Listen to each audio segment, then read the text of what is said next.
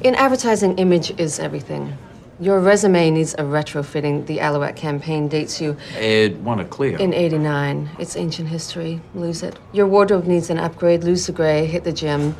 Laser treatments would help with those crow's feet, and you might want to consider doing something about the sagging hoods.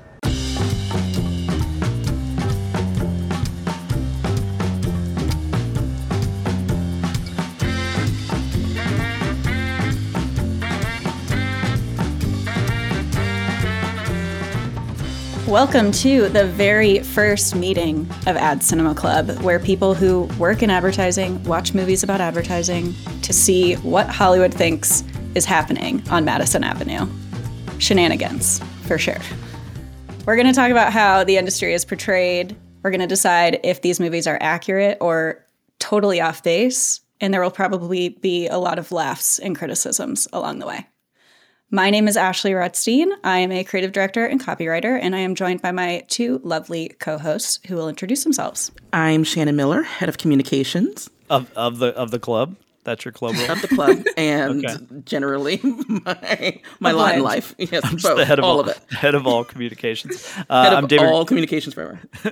The world. If you're talking, she's your boss. I'm David Greiner, longtime Adweek editor, who also worked with Shannon Miller in our previous life as Adweek journalist and podcast co-host. So it's great to be reconnected and to be doing a new show with you, Ash. Yeah, this is so exciting. And I never watch movies as a new mom. I don't really watch much TV anymore. So this is a great excuse to get my eyes back on the screen. So for our first adventure into what I'm calling the Advertising Cinematic Universe, the ACU, we watched a 2013 Hallmark movie called All's Fair in Love and Advertising. And honestly, I had to double check the year multiple times when watching this because I was getting early 2000s vibes. Were you? That's like a hallmark of Hallmark movies, right? Is that they always just feel like weirdly kind of dated. There's a bit of nostalgia baked into them, even when they're like happening in the present. Yeah, absolutely. I think if we landed somewhere in the early aughts, that's kind of the best we can hope for now. So it's as current as it could have possibly felt. Even though there were a lot of questions that came up for me during this time. But yeah, if we landed in the early aughts, I think for Hallmark, that's a bang-up job. Yeah, they're 10 years behind. Like all of our listeners have seen this, right? It's a must-watch classic. For sure, yeah. But first, can you explain why we picked this one? Do you even remember why we picked this one to be our opening movie? Well, it just had a little bit of everything, you know? It's focused on advertising, which is great. Some of the movies we're going to be watching just have a little blip of advertising. But this one, it was the main plot point. It's got romance. It's got a con artist. It's got everything. The logline of the movie, I'm going to read it, is a con artist helps a man revive his career until both fall for the same woman. Dun, dun, dun. All right, so when we open on this movie, we open on Tom Burns. He's our main character. He's a 50-year-old, seemingly hotshot creative director in the ad world. And we see him winning some kind of advertising award. I'm pretty sure it was made up. Did any of you recognize it? A Ryan? Come on, no respect for the Ryan? They mentioned the Clio. I'm not sure if that specific moment that it opens on was the Clio in question, but they do definitely reference the Clios. So whether or not that's exactly what it was, it's clear that that was one of many accolades that he has won over a period of time. So he's a very well-decorated ad man. I thought it was funny that they called it a Ryan, but then they referenced the Clios multiple times as like the only award that matters. Yeah, and the trophy kind of looked like a Clio too. It was like a Clio if it were holding a star instead of the world. Yeah. I have to wonder if like the Clio's new. Someone the Clios go, don't get too cozy.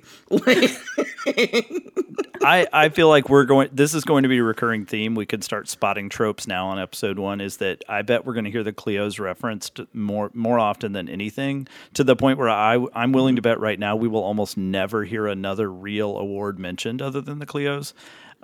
Which says a lot for them. Like, we'll probably talk about that later, but props Clios for like the lasting. But that was their whole thing of, in a world with a million ad awards, right? The Clios was always the one that lived in pop culture, the one that actually aired on network television back in the I think the 80s and 90s.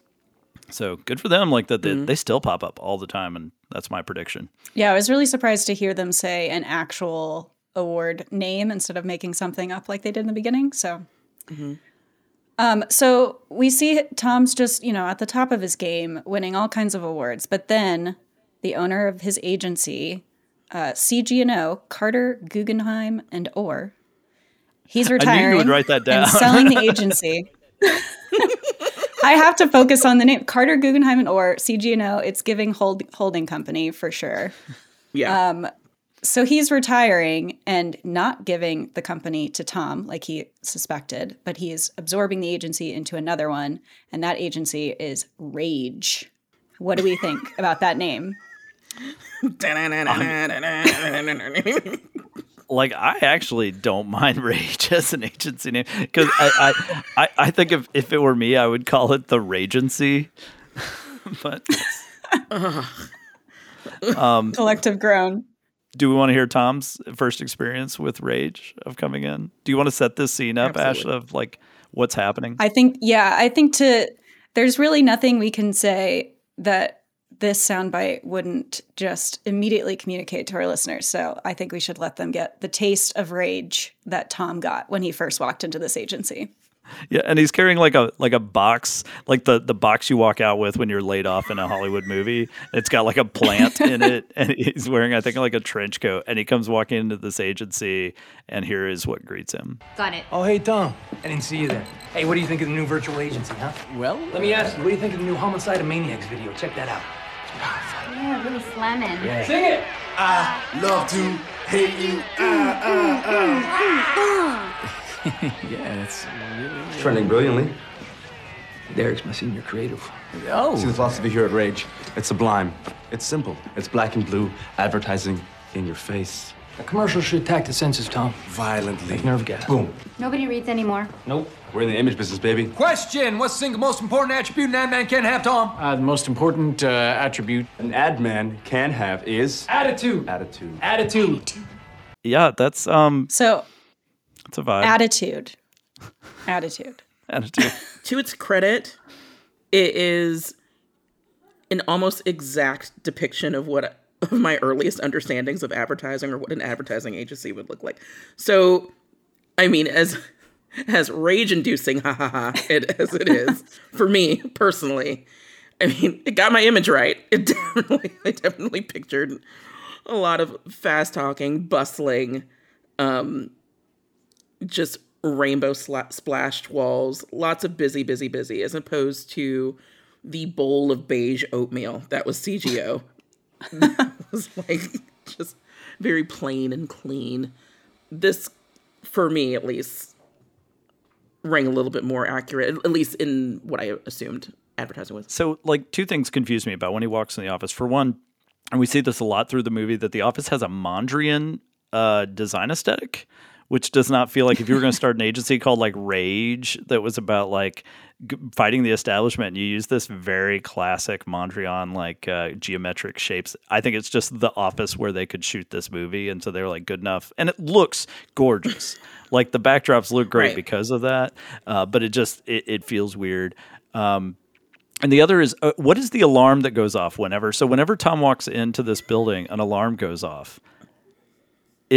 I mean, is it just a boomer alarm, or because he's the only person who sets it off? Did either of you catch, like, it goes like meh, meh, meh. Yeah, like it's impossible not to catch it. It literally, like, every time he walks into this office, this bustling office, it only seems to be triggered by him. And we don't know if it's like a Target tag. We don't know if it's like, I have no clue what's triggering it, but it's so offensive. It's so funny.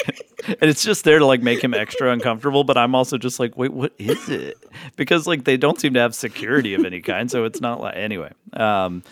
If you don't have a neck tattoo, it goes off. Yes. That's right. So It can detect the ink on your skin. it scans which concert you were last seen at, and then it's just like, oh, buddy. Shouldn't have picked the Beach Boys. So that like ridiculous exchange was Tom meeting the owner. His name was Reese Danzinger, which I think is the perfect name for this person. What did you call him, David? Oh, this is the Kmart Ethan Hawke. Like Yes. he's like, he looks a lot like young Ethan Hawke, except A, can't act, and then B is like has this kind of I'm on like amphetamines vibe. Most definitely. Yeah. We called it an implied dusted nose, a freshly powdered nose. Yeah. They never explicitly say it, but it's heavily implied, I feel. This is as close as you're going to get to like someone just taking a bump in their office in a Hallmark movie as you're going to get. Like for a Hallmark movie, this shows edginess at its most edgy. But then things obviously, to set up our next soundbite, Ash, things don't go well. Right? No, not at all. Because Tom's walking into this very cool, very hip agency wearing a tie and slacks. And everyone else there has probably never worn a tie in their lives. Well, no, because there's the one guy, the one guy that his name escapes me. Like The Derek, senior the head of creative. Yes. Yeah, who is the only person there in some form of like a suit with the sleeves are rolled up to true. edgy. But he's got like a Bluetooth thing in his ear the whole time. Right, like he's definitely a real estate agent that wandered into an ad agency, and like no one's questioned it. So there's at least one consistent tie in that office. Very true. But yeah, so senior creative Derek and Reese are not feeling Tom's vibe, and they have some choice words for our creative director. And just to be clear, this is like immediately after that first soundbite. Like he walks in the door, and then this dialogue happens. Now, mergers are costly, Tom. Okay. But this is an opportunity to restructure. Yeah, okay. You don't fit our image. We're cutting edge. Look at yourself. You're obsolete. You're a human VCR. I'm looking for Blu-ray. I'm gonna have to let you go. Bummer, dude. Legal will be in touch about the compensation. You're just out. You're out like 5 seconds out. Like, why even have him walk in the door? Like, just cut him during the merger. But they had to introduce Rage. You had to meet all the characters. Yes, and we also meet Harriet, who is an art director at Rage, but they call her Harry throughout this whole movie. So he gets let go pretty immediately, and this is where the theme of ageism really kicks off in this movie, and that is something that, of course, happens throughout the entire thing and is the catalyst for the next part.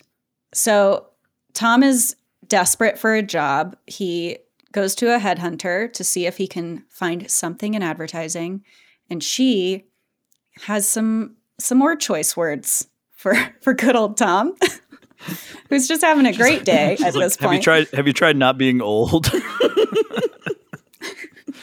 Yeah, so that was the clip we opened with at the start of the show. I just like love the idea that she's just like, you need to you want to get a job, you better work out and get some laser surgery on your eyes. Not like, she does. I think this is actually a really good point. And Ashley, I was curious to get your thoughts on this. Like when she says your portfolio is dated. Now, he did just win a Ryan. Like, that's not a small thing, if the Ryan were real.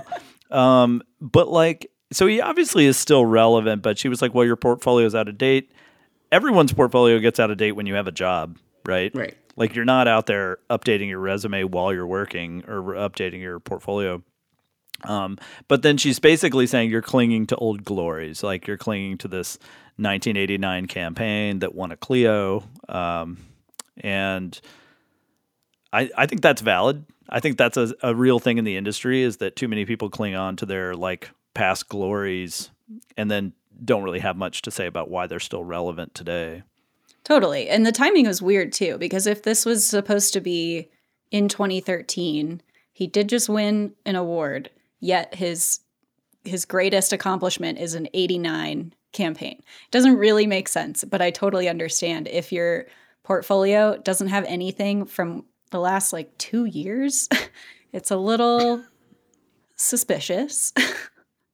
So I get it. I understand the headhunter saying his portfolio needs to be updated. The crow's feet comments were a little out of pocket, but I understand the portfolio thing.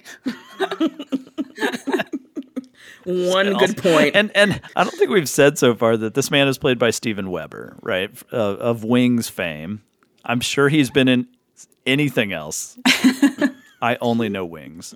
Am I missing? Should we know Steven Weber from something else? Is he? So I looked him up because I was like, I've definitely seen this guy before, and everything he's listed in, I have not seen. Or if he was in it, he was such a very small part that it doesn't make sense that I would recognize him. So I have no idea. He's an enigma to me. Yeah. So he and Tim Daly and what was his name? Thomas Hayden Church, I think.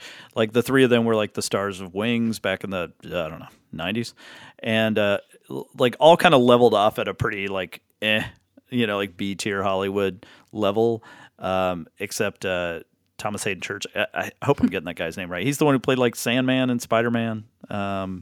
He's popped up in a few other things. He was in Sideways. But like Tim Daly and Steven Weber just kind of live in this realm of exactly what we're talking about. But what I was going to say is he's a good looking guy. Like he looks good. Like I thought it was a little silly to just be like, like I say this as someone who's almost the age that this guy's dealing with all this, and I look way less good. I'm like, I have no future in advertising.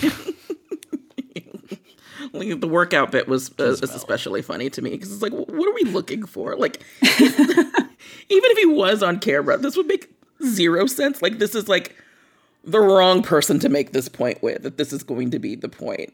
But it did surprise me that the theme of ageism, specifically how it's presented here, still felt like somewhat familiar. You wouldn't really like look to Hallmark films to like hit any sort of reality point, because that's not what it's there for.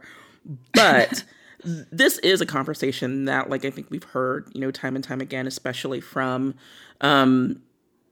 sort of like these golden boys or these former golden boys of advertising that now feel very left behind by like sort of like the new age of advertising. I think that it did hit those notes pretty well. Agreed. The crow's feet comment, I was like, did it ever get that serious? I'm not sure. But it did hit on this feeling of being like left behind and really like figuring out, is there still a place for me in this rapidly evolving world? Which it's like, yeah, there absolutely is, if you're able to sort of keep up with the new things that advertising has to say. So is the industry like ageist? Yes. A lot of industries in any sort of media are. But there is also a question of like, okay, but are you making that effort to keep up with the new traditions, or is your halcyon days of your career back in like 89, 96? And if so, like, that's a you problem. Like, you got to figure that out, Tom.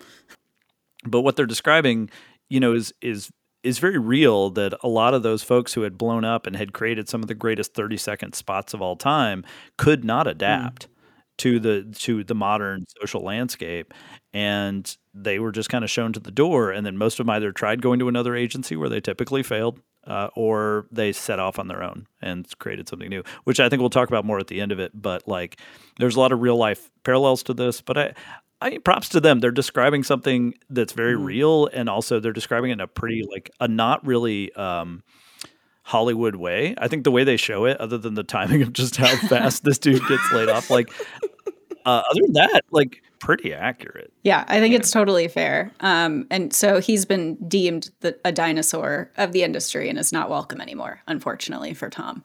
But he needs money, like we all do. He's got a daughter who wants to go to a very fancy music school and needs a lot of money to pay for that. So he needs to pay his bills in some way.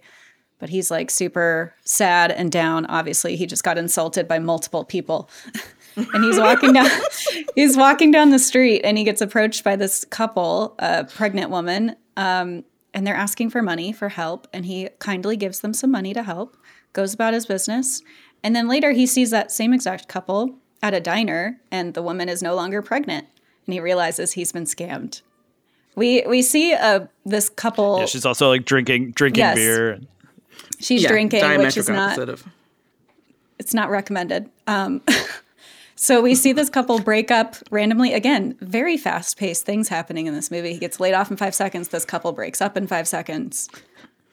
It's almost at the speed of advertising, right? Like everything happens like so quickly. Because also, not only is this man having a bad day, Because yes, he's been insulted by literally everyone, including his own daughter. Like, his daughter sweeps into town and immediately just lays into all all the things wrong. Like, he's eating wrong, he's down bad, he looks bad. What the fuck is going on with this apartment? Like, and also I need $15,000 by next week. Like, it's so much happening. And also, like, it kind of, there was a moment where he kind of alludes to, like, he could potentially be a deadbeat dad. He's not kept tabs on his daughter at all. And apparently, and this is like my one big thing that I had in all caps, when she's like, well, I texted you that I was coming and you did not respond. And he's like, yeah, I just don't know how to text. Sir, an ad man that doesn't know how to text. Okay. Okay, Pinocchio. Like, again, it's 2013. Yes. It's like if this were 2000, I'd be like, oh, okay. But I don't know how to receive text.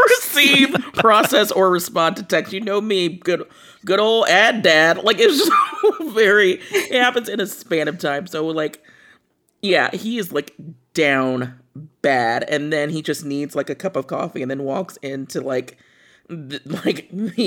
scammers of the century, apparently, because like she's a totally different person, not only pregnant but biker leather, like not even a shadow of what we saw, but it ends up like working in his favor, so forth. I feel like now is a good time to pause, because I think we're going to run across this a lot, is the setting, right?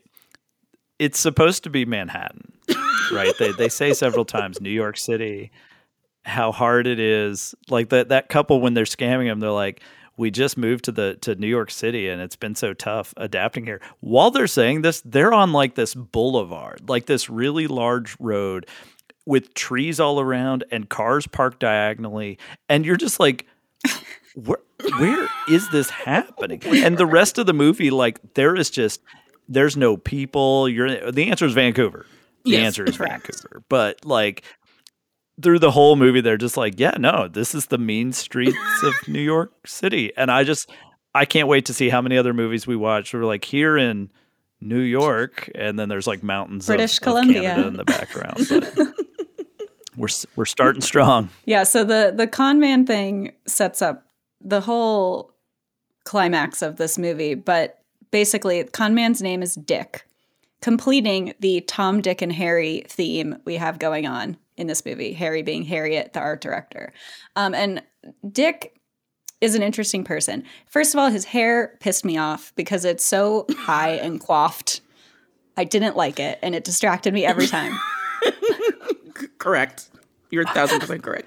Wow. Agree to disagree. As someone with no hair, I was like, yeah, that's good hair. Him and honestly, every guy in this movie except neck tattoo, budget Ethan Hawke. I'm jealous of everyone.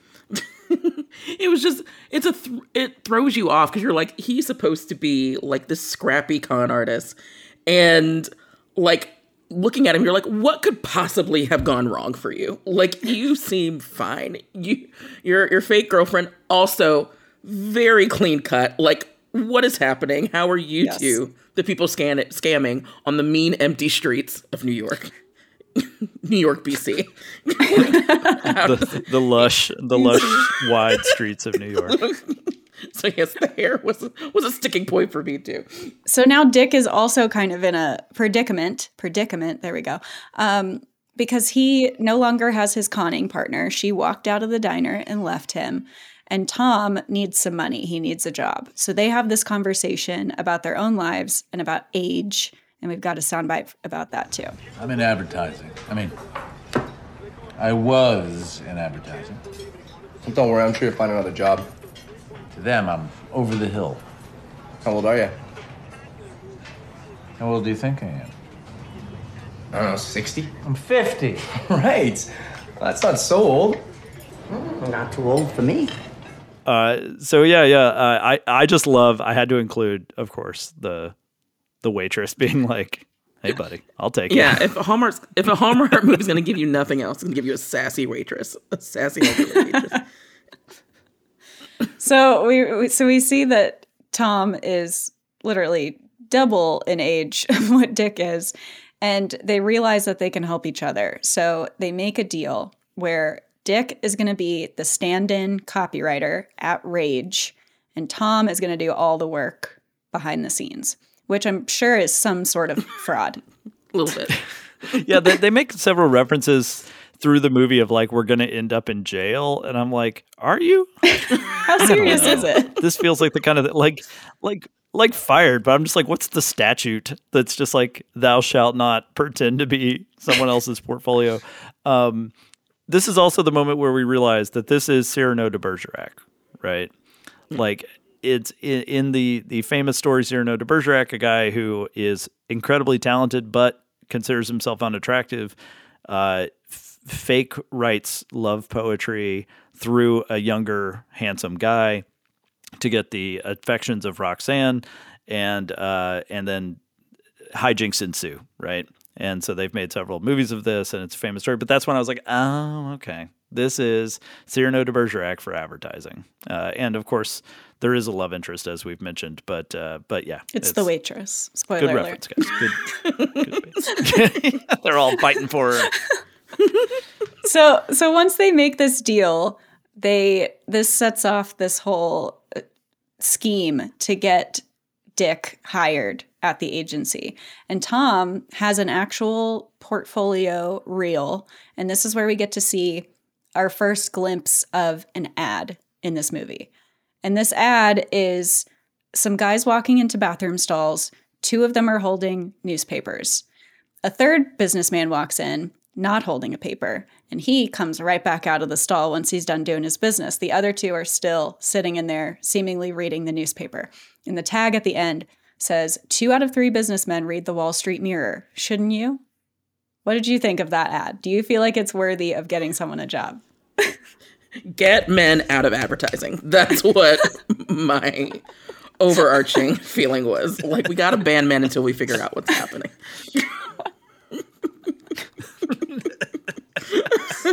Yeah, I just didn't get it. I love that you got it because I had to sit there. I had to rewatch it like 2 or 3 times. Same. But also, I was too distracted. I was just too distracted by the fact that like this is what you're using to get a job at Rage, the attitude agency. You'd be like, okay, picture this, right?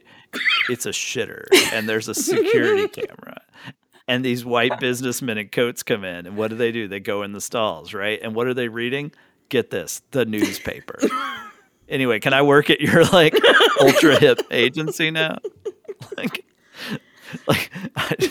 I will say that like now that Ashley has actually laid it out for me, there's like maybe a modicum of like, oh, I get it. It's still not good, but I get it. And like it would probably hit with like a certain sect of advertising. We'd be like, it's clever. The CG&O guys, for sure. The CG&O would eat it up. Like, play it again, Sammy. Like, but gonna win a Ryan like nothing.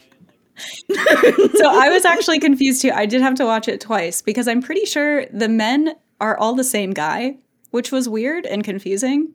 But once I was like, I took a step back and put my Tom creative director hat on, my 50-year-old white guy creative director hat, and I understood it. And I thought it was just okay. You know, it's classic, very classic advertising. But the guys at Rage were obsessed. Into it. Meanwhile, the poor communications person that has to pitch this to press is probably like, get me out of here.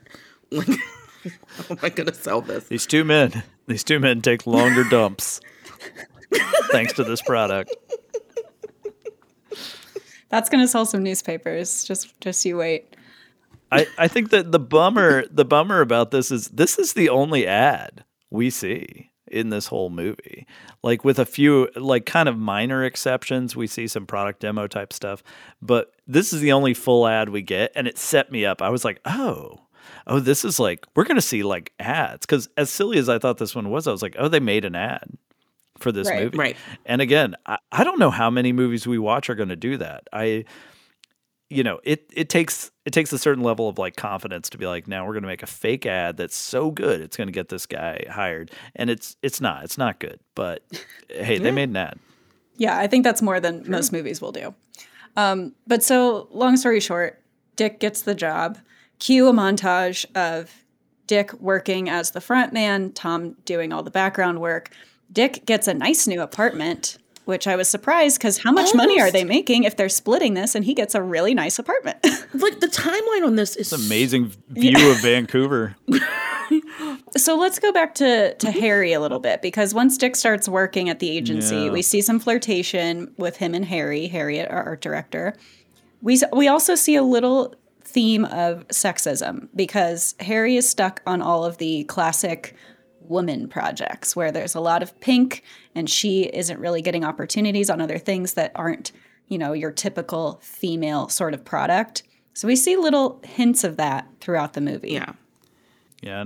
And I would ask you two, like, flirtation. So that literally the very first thing that Dick does, right, when he starts at this agency, she's like, here's this phone. It's got all of our numbers pre-programmed into it, so you can message anyone in the company.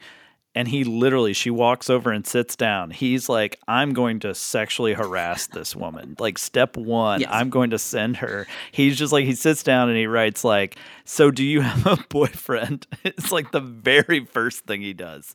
And on his work phone. Yeah. Yeah. And she's like, tee-hee. It's definitely indicative of a time, not just like in industry, but in like media too. Like, we definitely evolved in what constitutes like actual romance. Like in 2013, this is probably like a cutesy gesture, and like now to be like, yeah, you can't fucking text that to your coworker. Like, don't do that. But like in 2013, it's like, oh, you, like, it sort of fits within this time where like big gestures weren't considered like creepy like they are now. And like, we probably didn't immediately notice, at least back then, well, not to speak generally, but like the harassment of it all, very understated. Whereas it's like, oh, this guy just made a move and went for what he wanted. So it's like, yeah, it definitely fits within that time frame. The first time that Tom comes back into this office, he literally, very first thing, starts flirting with Harriet. So he walks in and he's just like, that shirt makes your skin look good. Like, it is a serial killer comment.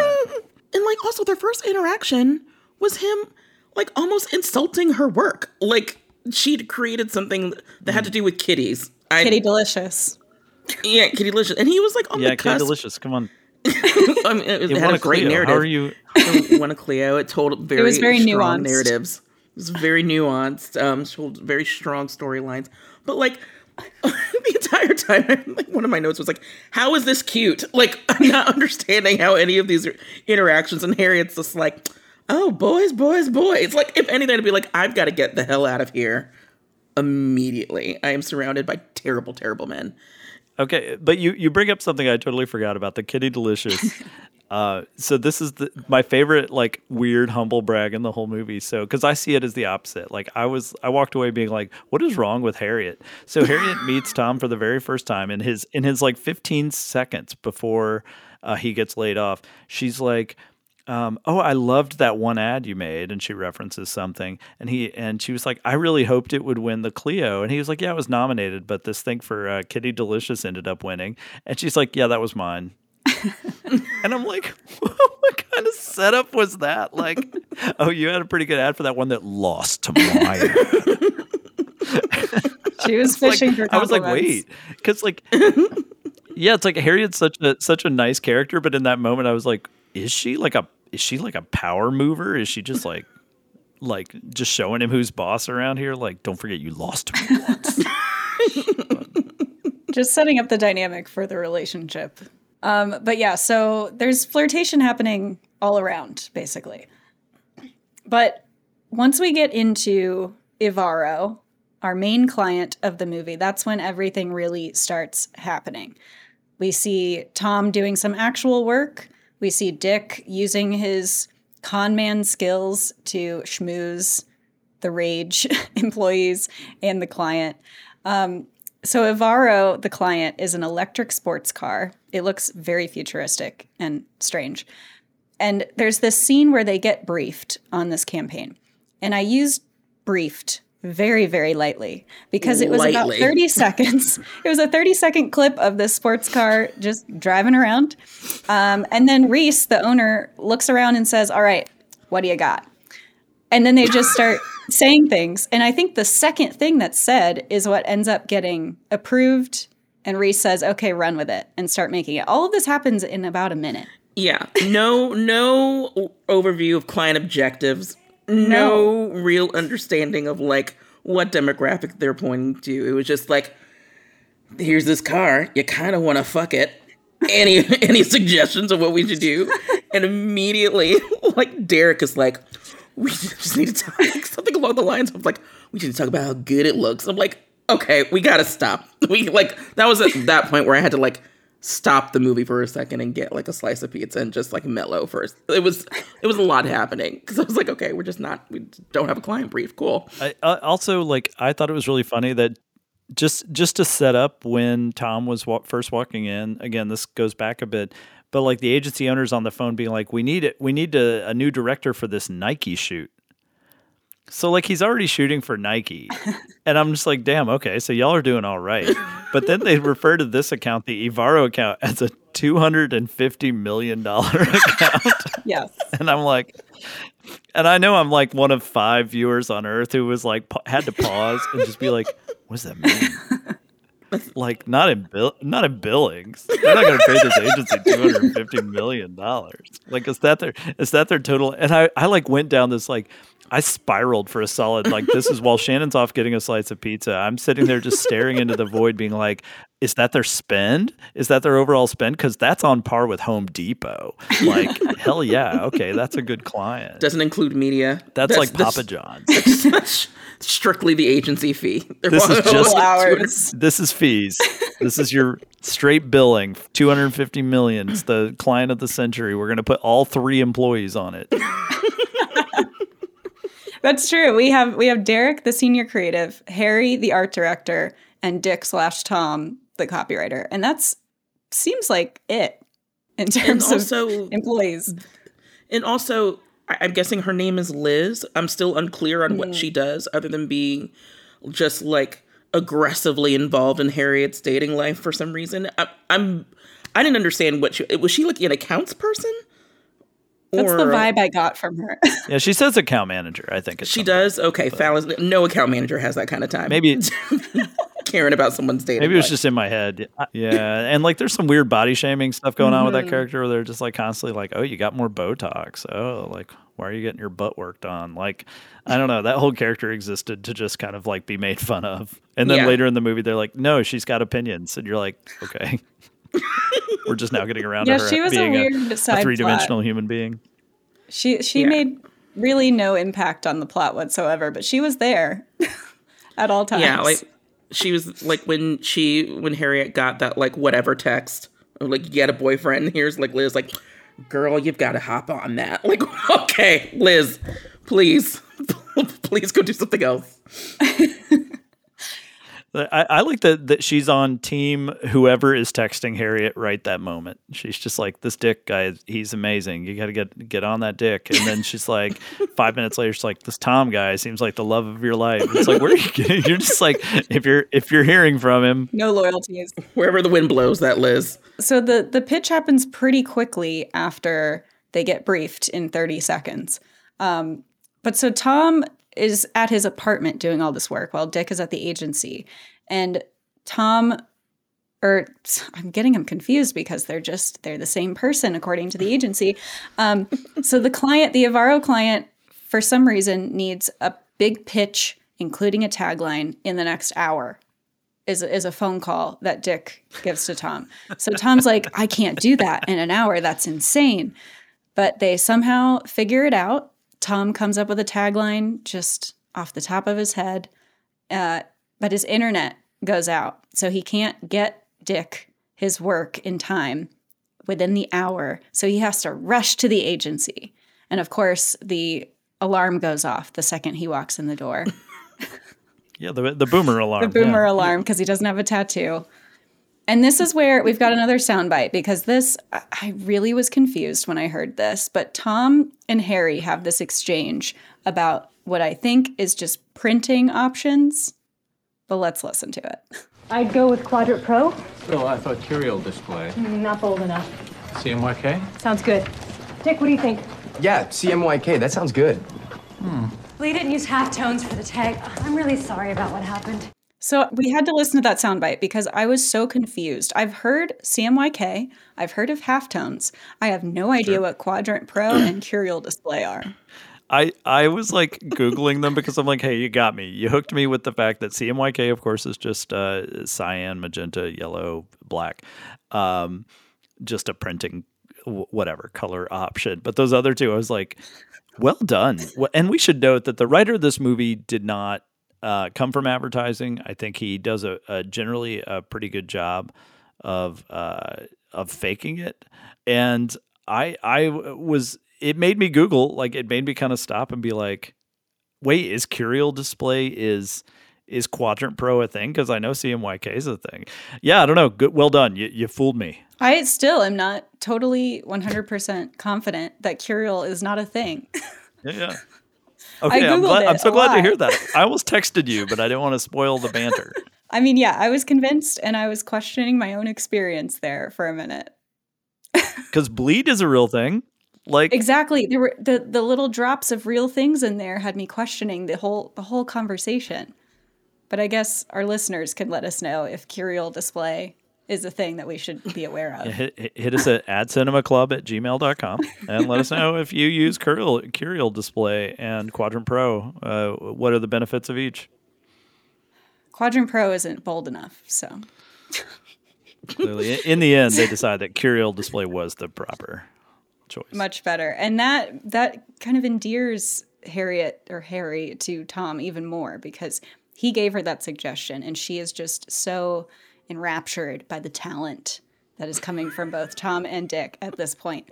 So during this big pitch, I have to bring this up because as a creative, I was very jealous when Harry gets introduced.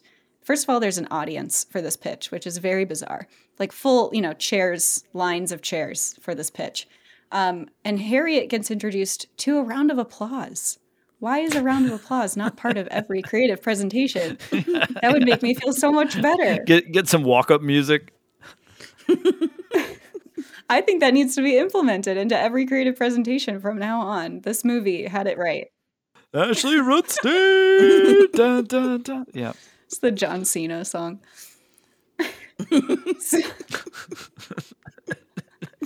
So this pitch, I don't know if you remember, but there was a mention of microwaves and how much time and energy it takes to microwave something versus how much energy the car takes. Did you grasp any of that? It kind of went straight over my head. Yeah. It was supposed to be like you could run a microwave for 700 hours or you could drive this car.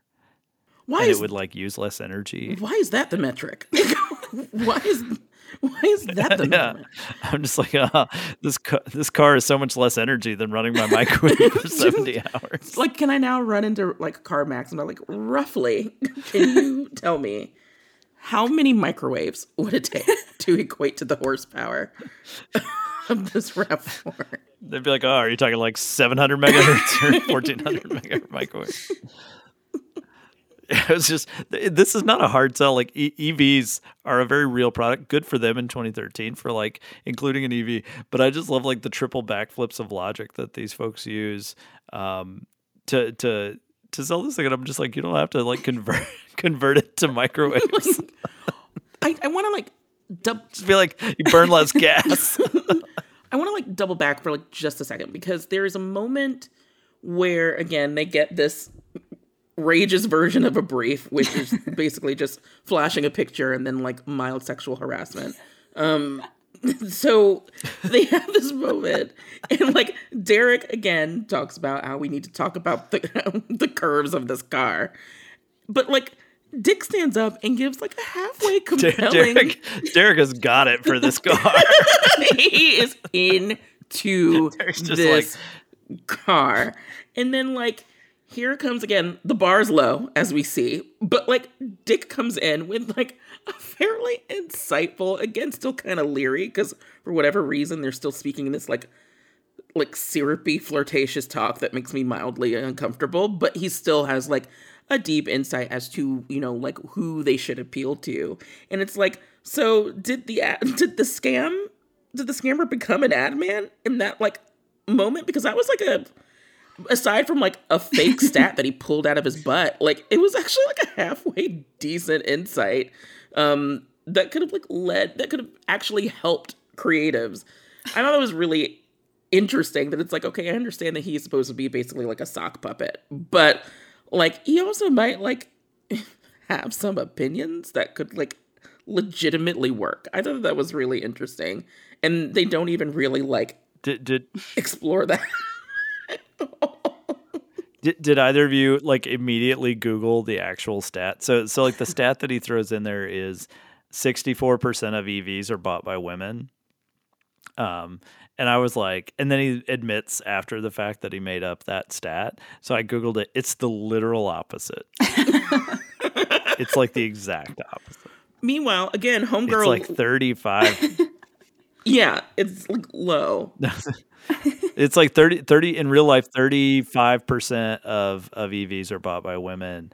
And 41% of conventional cars are bought by women. So it's like worse. It's actually worse for like I just had to throw that out because I was immediately like, is that true? Like I believed it. Again, credit to the writer. I was like, I'm on board. I believe you. And the one woman in the room that's supposed to know that stat co-signed it. Like again, Liz, if that's her job, like, the account manager is like, yeah, she's like, yeah, that sounds right. I'm like, Liz, I just need you to stand up. Like, I want you to be she so does good. Say like, well, we have to double check that number. But true. Yes. This is, by the way, the most accurate scene in the entire movie. Like, I mean, let's just. Yeah. It's true. Okay, but then like, what's weird? Like account managers or strategists off to the side. We'll circle back on that.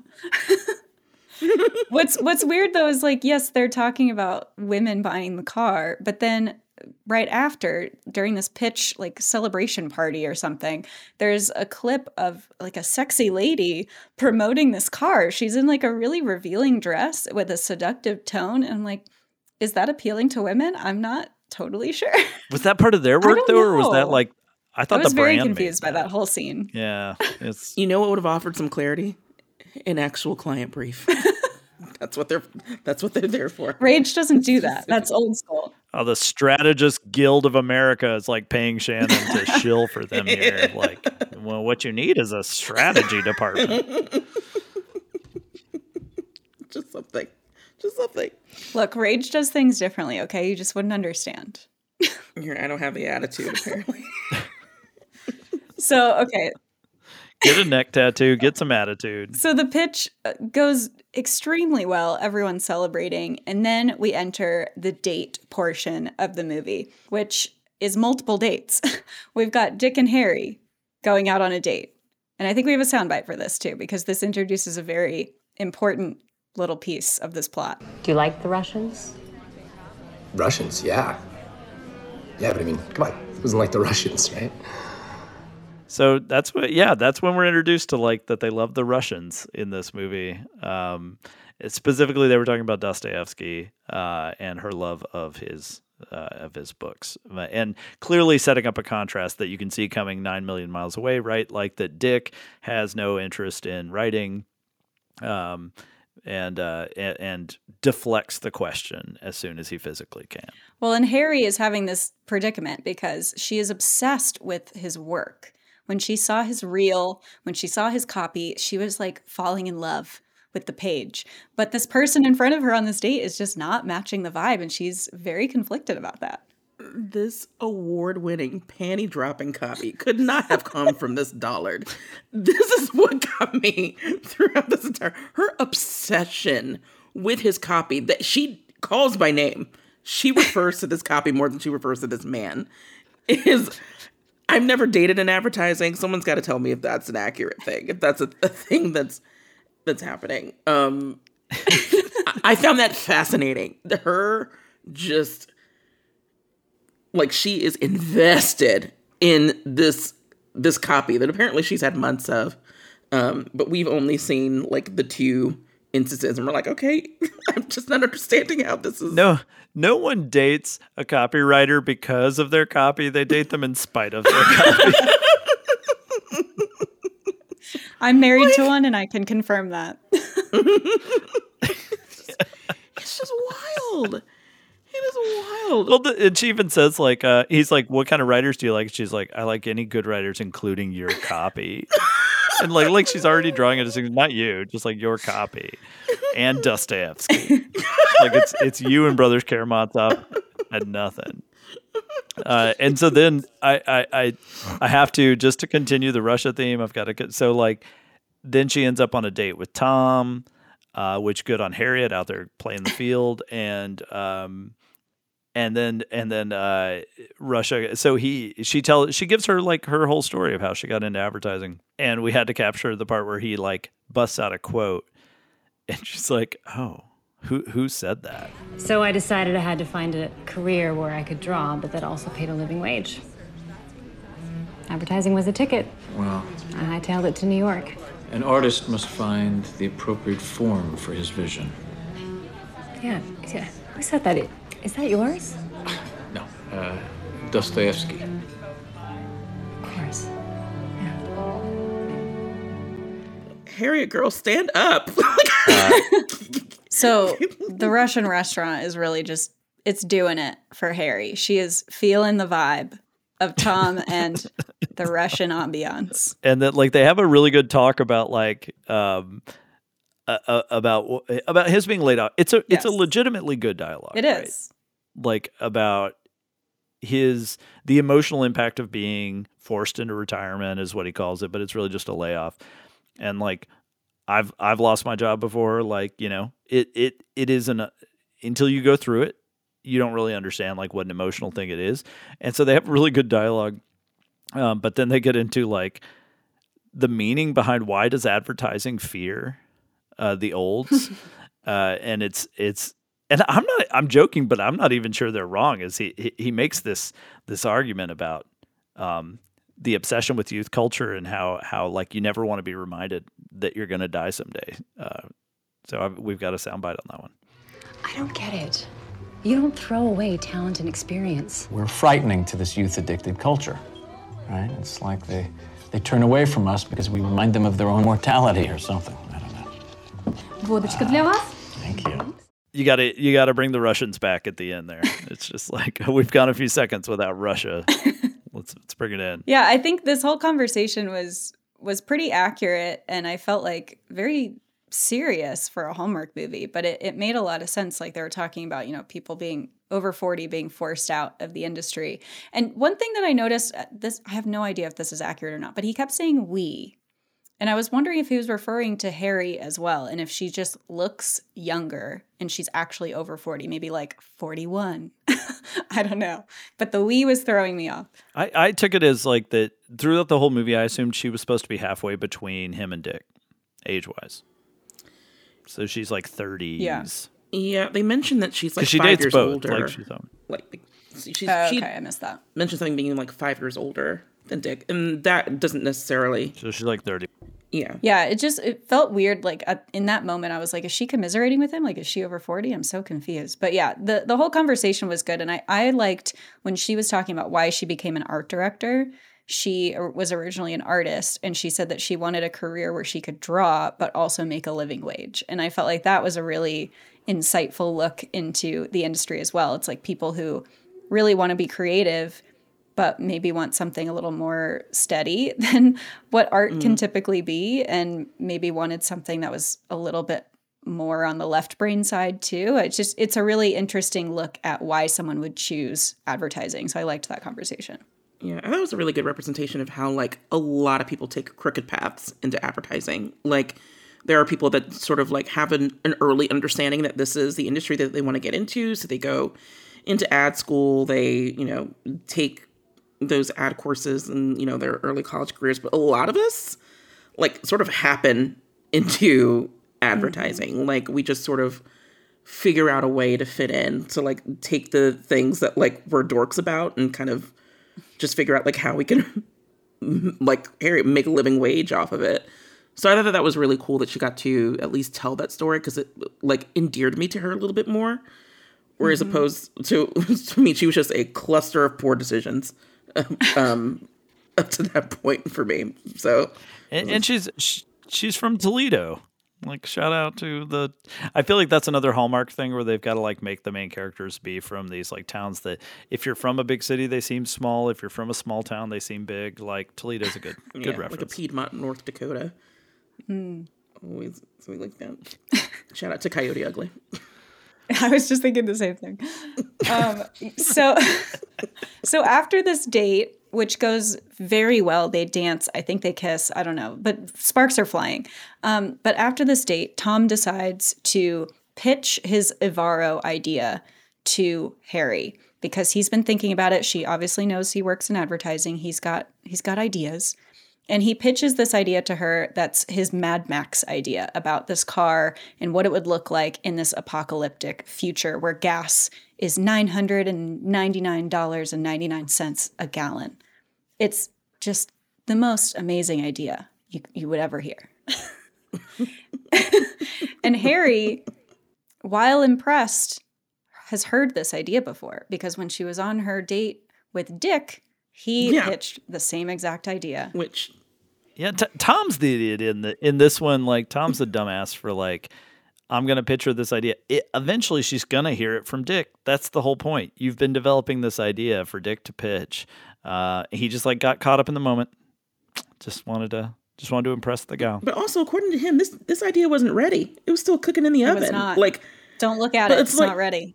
It's not. It's his piece de resistance, and like it is not. The world cannot handle this Mad Max idea that he refuses to move on and refuses to pitch to keep himself like employed, which is hilarious to me.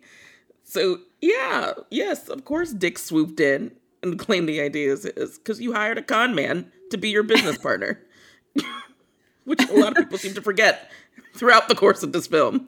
He is indeed a con man. But this revelation that Harry is realizing that Tom is lying to her in some capacity. She's not really sure what's going on yet, but this sets off this whole moment where the truth comes out. And Dick is kind of the good guy in this scenario. He decides to get everyone together, including the client, the Evaro client, and he wants to reveal everything. He gets everyone in the same conference room, and he tells them what's going on, that Tom has been doing all the work. And Reese, our owner, gets really upset and is trying to appease the client. And he's like, I'm firing Dick. Don't worry about it. I'm going to fire him. Everything's going to be great. But then the client does a little spin on him and he's like, I want Tom. I was going to say, like, before this, like, Dick had already told Walmart Ethan Hawke that he was a con man. He'd already told him this. Like, so he'd already had a pre-confession before like this big reveal. And when he was like, surely I'm fired, his words, and I quote, because it's the one quote I wrote down, like, Dick Barnett, you're not going anywhere. Like, he kept him on staff because he's like, I just see a spark. I see a lot of attitude and, you know, whatever. So then when you get to this point where he has this big reveal and somehow got access to the client, which is wild to me. So to him to be like, how dare? Again, everyone just seems to forget that this con man, who repeatedly reveals himself as a con man, everyone's shocked that he'd lie. And that, to me, is the best running gag out of the entire film. The part of this scene, because I hadn't really honestly noticed it until now, so the client is in a wheelchair. Mm-hmm. Which, awesome. Great representation. Yeah. But as soon as I noticed in this scene that, because he had been in several scenes before, but I was like, in this scene, I noticed, oh, he's in a wheelchair. And that's when I was like, at first I was like, oh, that's cool. Good representation. And then I was like, oh my God, they're going to make a point of it. They're going to stick their thumb right on that. This is a Hallmark movie. There is 0% chance they're just going to let someone in a wheelchair exist and not like turn it into a message. And then sure enough, he's just like, I've been in this chair since the Gulf War. and ... I like Tom. Like it's not really, but it's just like I was just like, oh, We're so close. it's again, it was a gross point. good representation, but like they immediately turned it into just like, and that's why I like a good old boy, and like I don't know, it's they're right adjacent to a good scene here. Very, very close, because like it was something along the lines of like, I'm different because I'm in this wheelchair. What makes you think that I'd be upset that Tom has gray hair? And I'm like, okay, we're not going to equate like having a nice salt and pepper look with like disability. Like, let's pump the brakes real fast on that one. But yeah, that was an interesting point to make. But that makes us really like the client, obviously, because he loves Tom. And Tom, while he was offered a position at Rage, decides he wants to open his own agency, and the Avaro client will be his very first client, which is our happy ending for our creative director, who is 50 years old and divorced, by the way. We forgot to mention that he was divorced. Yeah. Can he be sued for that, though? Like, yeah. Well, like, so this has happened in the real world, right? Where like, and the usual answer is like, yes, you can file for breach of contract, but you don't, because you don't want to have a reputation as the kind of agency that sues clients for, so instead you just make them look bad in the press. But also it was Dick's name on the contract, so maybe they can get away with it. Yeah, Tom doesn't have a non-compete. He got laid off. But obviously we have to tie up the romance plot line, and at this point it's really a mystery of who Harriet's gonna end up in. She has been mad at Tom ever since she realized he was lying, and she didn't even know exactly how she was lying. She was just like, you pitched me Dick's idea, how could you do that? She wouldn't really talk to him after that. But then she comes around, like, once she finds out what's up, and she like kind of grudgingly is just like, okay. Yeah, and he apologizes in the best way with Russian and a partnership and a business partnership. He offered her partner on this new thing. Yes, so he asked her to be his creative director at his new agency. But when he's apologizing to her, there's this slew of jargon that happens between them, and it's like a flirtatious banter, but it's littered with corporate jargon, and I feel like we have to listen to that. It's how guilt-ridden Russians say, I'm sorry. Figured it was the most effective means to reach my target audience. I hope it meets the projected ROI. Focus groups were positive. Yeah, I mean, props for I think it's all real. Those are all real terms. That's we don't get a good Curial. There was no Curial or Quadrant Pro, so that was a great exchange of jargon there. I think we cannot overstate what a bad decision this is. Like, I'm going to start dating this new person who is also going to be my partner and the president of my new ad agency. I really want the agency to be called Shit Where You Eat is just the name of the show. Yeah. Like, what a terrible decision he's making. Can't be overstated that Harriet's a mess. Like, I don't think it's not like we don't really shine a light on it, but she's a goddamn mess. Like, she's just making bad decisions all over the place. But true love sparks, and also it should be noted that that Dick ends up dating Tom's daughter. That comes up earlier after. Yeah, we skipped that whole plot line. But he sees her picture. He's on the refrigerator, and it's like, who's that? That's the love of my life. He's done this now 3 times. Because the girl that walked at him instantly, he's like, how can I go on? Then he sees Harriet, and he's like, obviously, this is my wife. Then he sees what I thought were pictures of Tom's daughter in her youth. So that felt problematic and weird. But, I guess there was at least one girl. He's like, yeah, I need to meet this girl.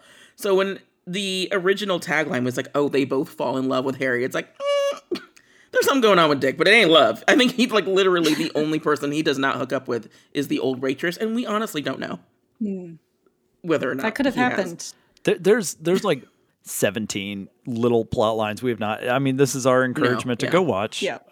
All's Fair in Love and Advertising. It's on Pluto, as I'm sure we'll mention later. But there's a bunch they squeeze in a lot into a 90-minute really movie. do. We haven't even talked about the fact that Dick is like training to be a chef and like has all these culinary ambitions. Like they squeeze so much into this. Yes. And one of the things at the end, because Tom is just, trying to shit where he eats, like you said, he wants Dick to be part of his agency, but Dick says no. And he says, advertising is too cutthroat for me. A con man said that advertising is too cutthroat for him. I feel like that's saying a lot about the industry right there. So he goes into a completely non-cutthroat industry and decides to become a chef. Correct. The Bear is actually about Dick. Dick Burnett, star of The Bear. I mean, like he gets into the CIA, the Culinary Institute of America. Of course, they make a very predictable CIA joke, and he goes on to star in The Bear. And one of the things at the end of this movie that I felt like was probably one of the most accurate pieces of this movie was Tom mentioning that he was going to work on his novel. I feel like a copywriter working on a novel on the side is just too predictable, but all too accurate.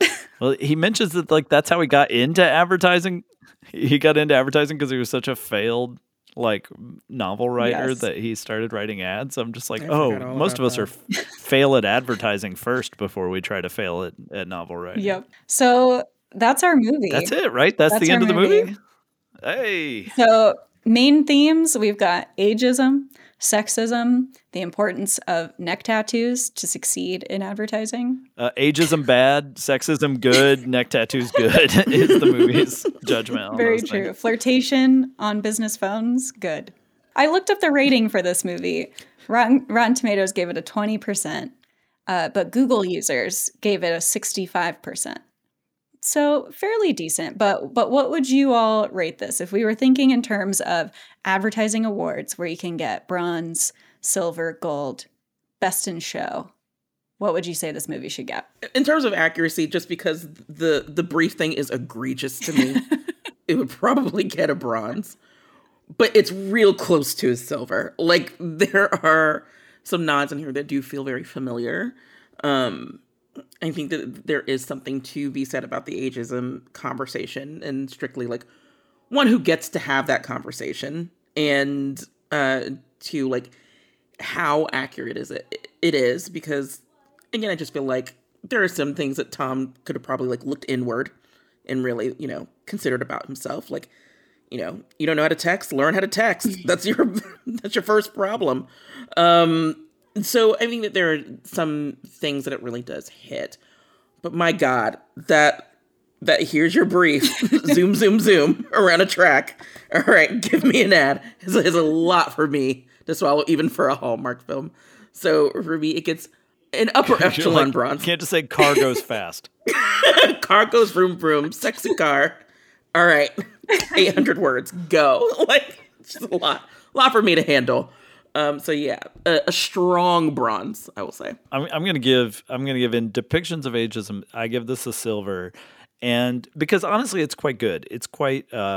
They treat it seriously. It is not a throwaway thing, and it's not. They actually have dialogues about the experience that Tom's going through. Steven Weber, good actor. Like he may never have broken through to A-list, but he's a good actor. And I actually thought Dick was a pretty good actor too.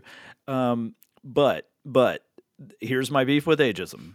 Like, I guess I'm generally against it, but no, like when people talk about ageism, there is this recurring vibe of ageism being discussed in this industry as like, I've always known discrimination was bad, but now that it's happening to me, y'all, turns out it's real bad.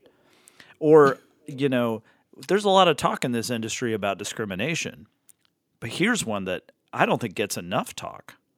Ageism.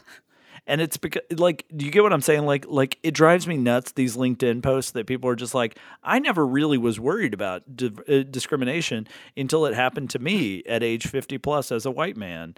And so, like, I have a bit of a thing already that it always makes me twitch a bit when people bring up ageism, because it almost feels like white guys trying to get into the discrimination conversation. Yeah. Just be like, I feel you, man. I too am a victim of discrimination. And this movie handles it well, but it never addresses that. There is not ever a moment, to your point about self-awareness, Shannon, like he never stops and says like, man, I wonder if this is how other people felt, you know, from other underrepresented community. I wonder if this is what they're experiencing. Maybe I should build an agency that reflects people's, you know, interests and passions and not where they're from. I don't know. Anything that's not just like, I too have now experienced the pain of discrimination as a successful white man. Who amongst us hasn't been slighted after a long, successful career in a high-paying industry? Woe is me. It's definitely didn't get rid of that stink, which, again, point for accuracy. Well, and his not knowing how to text, I feel like was an insight into the ageism issue, because I think there's a lot of people who refuse to figure out, you know, the TikToks of the world and to stay up to date on things. That's where I have issue with it. If you're trying to go with the flow and learn all the new things, I don't care how old you are. If you're talented, then you can be in this business. But if you are like, no, that's not how we did it back in the day, I refuse, then yeah, I get that you're gonna struggle. And I feel like his ability to just say texting, I don't need that.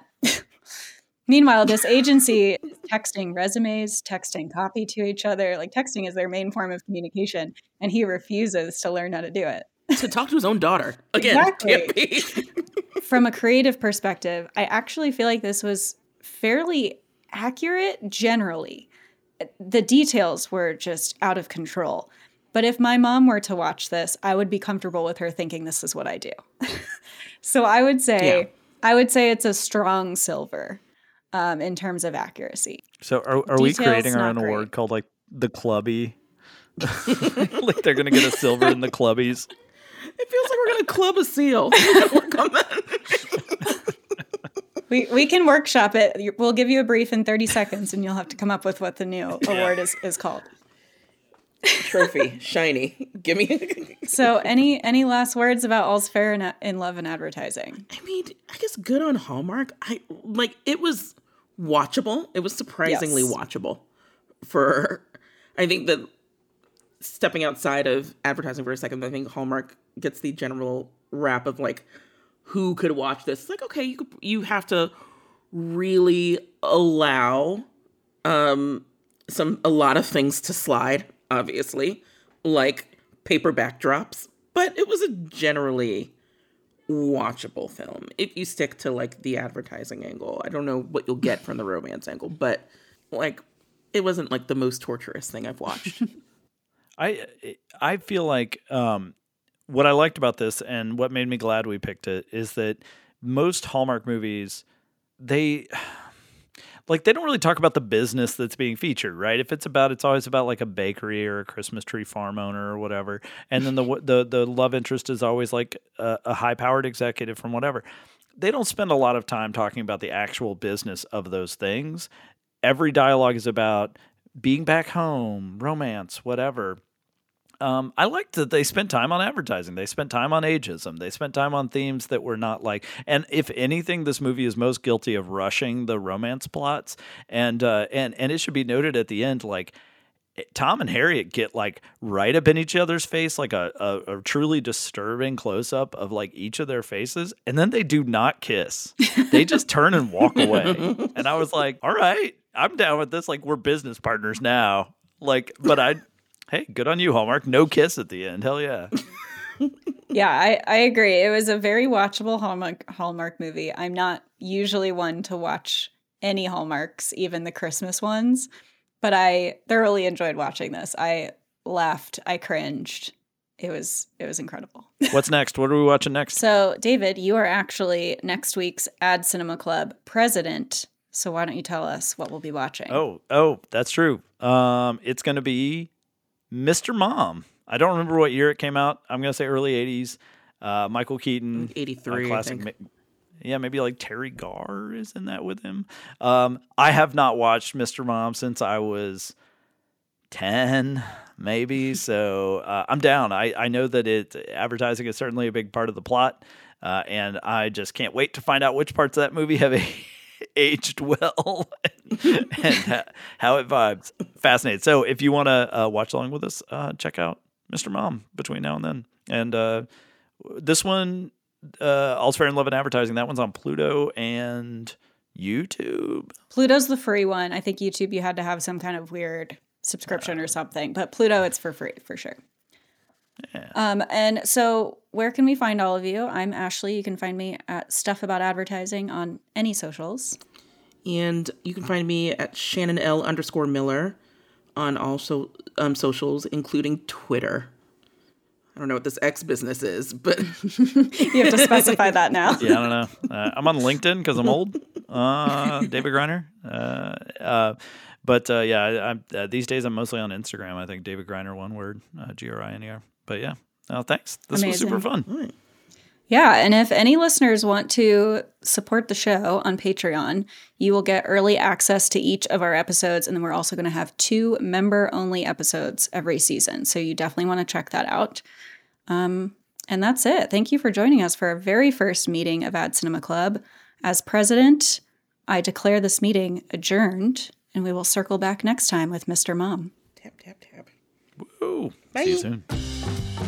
Ad Cinema Club is a production of Boutwell Studios and Big Screen Lemon. If you're looking for the best possible team to help you launch a podcast, cast voice talent, handle audio production for your ads, you should head over to boutwellstudios.com and mash that contact button. Tell them Ad Cinema Club sent you. This episode was hosted by Shannon Miller, Ashley Rudstein, and David Greiner, and edited by Lane McGivney at Boutwell Studios. Our theme song was composed by Brad Lyons, also at Boutwell Studios. If you like what we're building here at Ad Cinema Club, we hope that you'll become an official club member by joining our Patreon. It's a mere $3 a month at patreon.com/AdCinemaClub. Club members get to enjoy early access to each episode. You get to vote on movies that maybe we should watch in the future, and you get exclusive access to a few bonus episodes each season. So please check out that Patreon. We would appreciate it.